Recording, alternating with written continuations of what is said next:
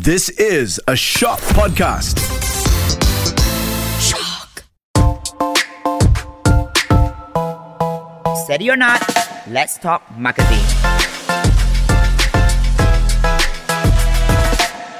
Previously on Let's Talk Marketing with Ceddy. Okay, we covered the 4 Ps. We talk about why 4 Ps are important, and then we talk about product. And today we're going to talk about pricing strategies. Okay, because you know why?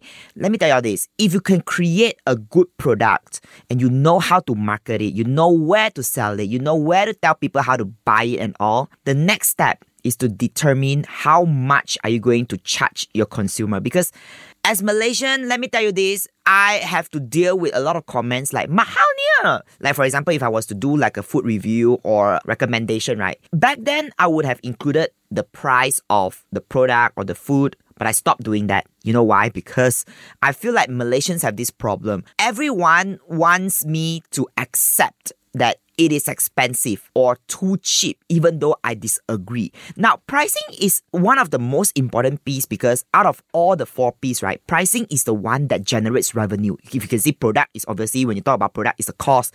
Promotion incurs cost. Place also incurs cost. But when you set a price, you are able to make money or even losses, depending on the strategies that you're going to come up with. So Malaysians are very particular about price. To a point, I really don't bother mentioning the price of the food because why? Our definition of price is so different. Of course, let's go back to basics. What is the meaning of price? What is the meaning of harga, right? So the general definition is the amount of money charged for a product or a services. Like you go to IKEA, you look at this furniture, that's the price that you have to pay. But of course, there is a deeper definition to it. For example, to some people, a price is not just about what's on the price tag. They see the overall value. So it is a sum of all the values that customers give up to gain the benefits of having or using a product or services. Let me give you an example. When I was eating at a very fancy Japanese restaurant, right? So I'm not going to name names because they are not sponsoring the episode. What happened was I ended up revealing the amount of price I paid when I was eating there. And after that, people were like, oh my god, mahal niya. Like this, right? I might as well eat at another budget Japanese restaurant. Here's the thing. Yes, if I was to look at the price tag, memang it can be a bit expensive, right? But I also take into consideration the value. What is the value we are talking about? Like when I was there, they took notes of my dietary restriction. Oh, they know I don't take beef, I don't take coriander, I don't like spicy food, and they customize food for me. And then they make sure that the service is tip-top. Like, because here's the thing, we don't think about the value-added services. Most of us are very black and white. We look at the price tag and we say, oh, expensive, but we don't think about the factors that come behind it. So today, we're not just going to explore why we need to stop with imposing that certain thing is expensive or too cheap, and we need to think about the value that somebody or your consumer may receive from you, right? So when you set a price, it is a biggest headache for business owners and even marketers. Why? Because you need to make sure that the price is ngam-ngam. And it is where it is between too low to produce a profit or too high to produce a demand, which means if you want to set a price, let's say today I create perfume, right? My product, my perfume, obviously I cannot make losses because I have to weigh in the cost and whatnot, right? And then I cannot charge too high because I don't know what customer perceive. Will they think like, wait, why is this perfume so expensive? Now, you might also wonder, how do people come up with the definition of expensive or not? We're going to talk about that in a bit, all right? So as marketers, we must remember that customers' perception of the product's value is what set the ceiling of the price. Now, you might look at a phone, Apple product. You might look at the newest iPhone and you say, oh my god, it's very expensive. But how come people still buy it? Let me tell you this. If you notice every year, we're not talking about just inflation. iPhones are getting more and more expensive. And yet, they're always sold out. It's not because, we are rich or we are actually not suffering or whatever. It's because there is a big group of customers that already perceive that Apple is superior. We always use Apple as a benchmark because why? I'm not saying that Apple is a superior phone or whatever. That's not what I'm trying to say. But they single-handedly created so many case studies for us marketers to study them.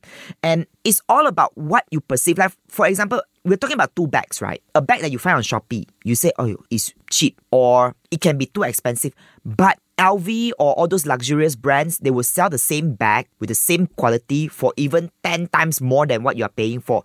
And some people won't complain. Why? Because they already understood that, luxury brand ma, LV ma, Apple ma, of course lah, their price is like that. So when you have customers who believe that your brand is of a certain standard, you can set that kind of price, right?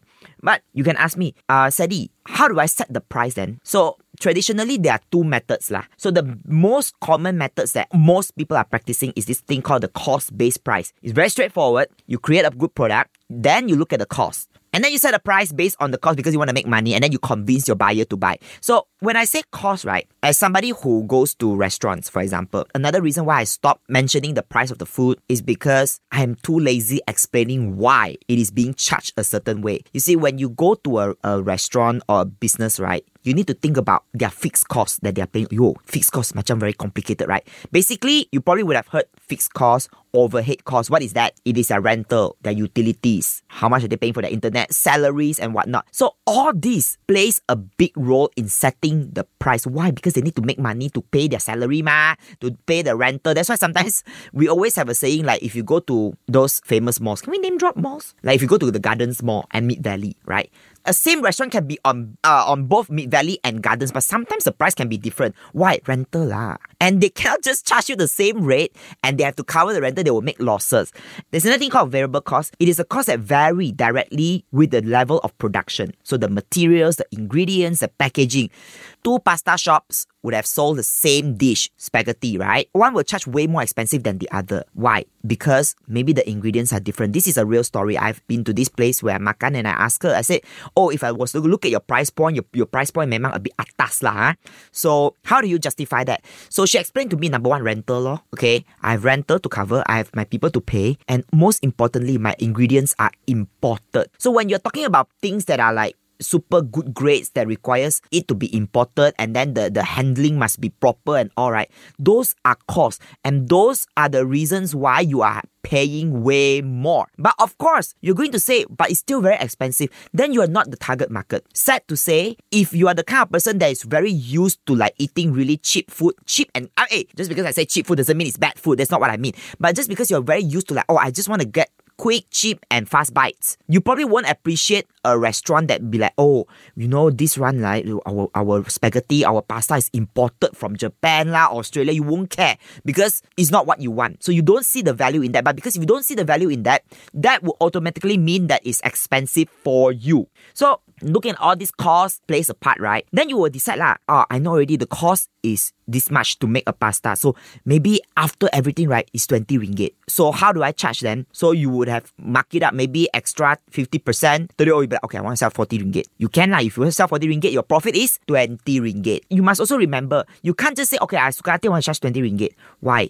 You are also governed by the market rate. And of course, when I say govern, also it means our government can actually come and scrutinize and make sure that you don't overcharge certain things. I remember there was cases where some companies, they were fined for selling a mineral water for like 5 ringgit or more, even though it's not Evian. That aside, you must also see the market rate. Like in the market, how do most market players charge or sell their products? So there's this thing called the competition-based pricing. There's some businesses I know that will set the price based on what the market is setting. So on one hand, it's good because you're trying to play it safe. Like you know that everyone is selling this perfume for 100 ringgit. So you are like, okay, I think I cannot sell 200 ringgit because everyone is selling 100 ringgit, right? So I cannot sell. But you must also remember that in business, it's never about price war. This is a real thing in the Malaysian scene. Everybody like to throw price. Everybody like to be like, competition A is selling this product for 50 ringgit. So I'm going to sell 50. Tomorrow, competition A say, okay lah, since competition B is copying me, I cut to 15 ringgit. Can you match or not? If you follow competition-based pricing method, right, your cost how? Are you going to be able to pay your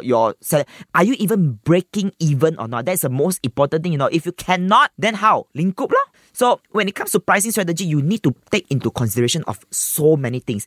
Of course, on paper, on textbook, there's a better way to set a pricing. It's called value-based pricing. So remember the first step, when I talk about cost-based pricing, the first step is you design a product first, then you look at the cost, then you tambah the profit, and then that's how you set the price lah kan.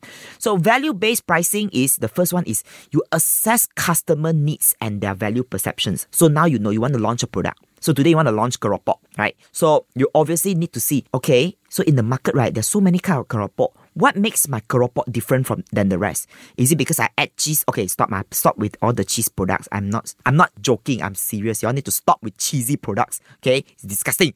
Maybe I want to add like wasabi. I don't know, like you think about something that's innovative, right? So you assess customer needs and they're like, okay, now in the market there's too many cheesy products, so I want to make it different. I want to add sambal belacan inside my keropok. Is that what they want? And what do they perceive if I launch this? Right? Then you will set a target price to match the perceived value. How? Like, as an aspiring business owner, I basically have a focus group where I ask people around, like, hey, if I was to give you this product, right, if I put it on the counter, how much are you paying for it? So some people tested the product that I'm about to launch, teaser, and then they say, oh, it should be 100 ringgit. Some people say, oh, I don't think 100 ringgit is good for me. I'll be maybe 50, 60. So from there, I know that their perceived value is this much, and I cannot go crazy and say, okay lah, my perfume is going to be 500 ringgit. Because from the get-go, the general consensus is your product is memang within this range, so I cannot go crazy because this is their perceived value. And it's not anyone's fault. Unless today, I'm like Beyonce, I launch a perfume. I can put that 500 ringgit because it's Beyonce ma. But now I'm just Ceddy, a podcaster, humble podcaster. So my product must not match Beyonce because you don't perceive me as Beyonce yet, right? Then the third step is, then you will determine the cost to be incurred, which means first, you assess everybody's need already. Oh, so you want to launch the keropok. Then you already ask people around already. You do your market research already. How much will people pay for this keropok? Will people pay 10 ringgit for it or not? Or people will match the super ring price? Then you will determine the cost. You will start to ask the kilang, hey, if I want to do this, right, how much is the price? And then you design your product, your keropok to deliver value. So that is ideally the best way to set the price that won't scare your consumer away. But of course, compare cost-based price and value-based pricing strategies. Cost-based is very straightforward and it's very fast lah. Like if you are the kind of company, if you are a business owner that can immediately, you got model capital to launch a product already, right? You can do it like that. But when it comes to value-based, you need time. Why? Because you need to research, you need to think about, oh, what will people perceive my product and whatnot, right? Now, have you heard about market penetration pricing and market scheming? Okay, just now I talked about Apple products. Why? Because when you're about to launch a product, some brands, they will say, okay, I'm going into the scene, I'm going to charge very expensive. It's called market scheming. Not the SCHE, it's SKIMMING. Market scheming strategy. Means, right, the minute they go in like Apple product, that's why I say it's their best case studies. I'm not saying that they're the best company, but best case study. They come into the scene, they sell you one phone, 10,000 ringgit. Example. Whereas other phones will be like, oh, I'm entering the scene, 2,000 ringgit only. Okay? Why? There's a strategy one. When they say market scheming means, right, they come in, right, they enter with very high initial price. Why? Because they want to scheme as much revenue as they can. Meaning, they know that not everyone can afford a 10,000 phone. But if 100 people pay for it, right, and how much are they earning? Is it 100,000? If one phone is 10,000, 100, wait, do your maths. See, suddenly my mathematics fail, marketers and the maths. Even my producer also laughing because she also cannot figure out how much. But you know lah, okay, you just imagine, okay, 100 people and 10,000. And then that means, right, when they can sell this kind of price, right, because they are going to get a lot of revenue already, then they can slowly introduce more units. Whereas there are companies, they will come in and they say, okay, I want to sell my flagship, most powerful phone for 2,000 ringgit. Why? Because they want to get as many people to buy as possible. This is called market penetration strategy. Both got pros and cons. Like if you're a brand new business owner, right, you enter the market and then you immediately go very expensive price. You better make sure that the customer already perceive that your product is going to be superior, your product is going to be better than your competitor, and no competitor can come in and knock you out. Okay, until today, Samsung has been trying to like innovate their products. Whatever Apple can do, Samsung also can do. But you see the perceived value or not? And yet, sometimes there are still people who are like, this is a real story. I've read somewhere, one girl say, Samsung kan, even if I pay 10,000, right, I don't find it expensive. I don't find very atas when I hold it. You see, this is because her perceived value on Samsung is not the same as Apple. So that's why before you want to go crazy with the price, There's a lot of factors that play into it. And then after that, when you set the price, of course, you will start to think about, discount. When should you have discount? Okay, you want to do clearance, stock clearance, that's when you have discount. Or initially, you want to attract more people. But remember, all these price cut lah, price war lah, and whatever that you want to implement in your product, you must remember, if you go too low, sometimes it's very hard for you to get back up because we Malaysians are very particular with the amount of money that we are paying. And that's not to fault us because we are all struggling financially. If you're T20, different lah. But most of us are like either B40, M40, right? Or you will start to think like, if we pay this much, is it berbaloy or not? So have a think. If you are like somebody who's about to launch a product, have a think first. At the end of the day, what is the value that your consumer will perceive? Then you will know what is the right price to set. Sekian, and thank you for listening, sayangs.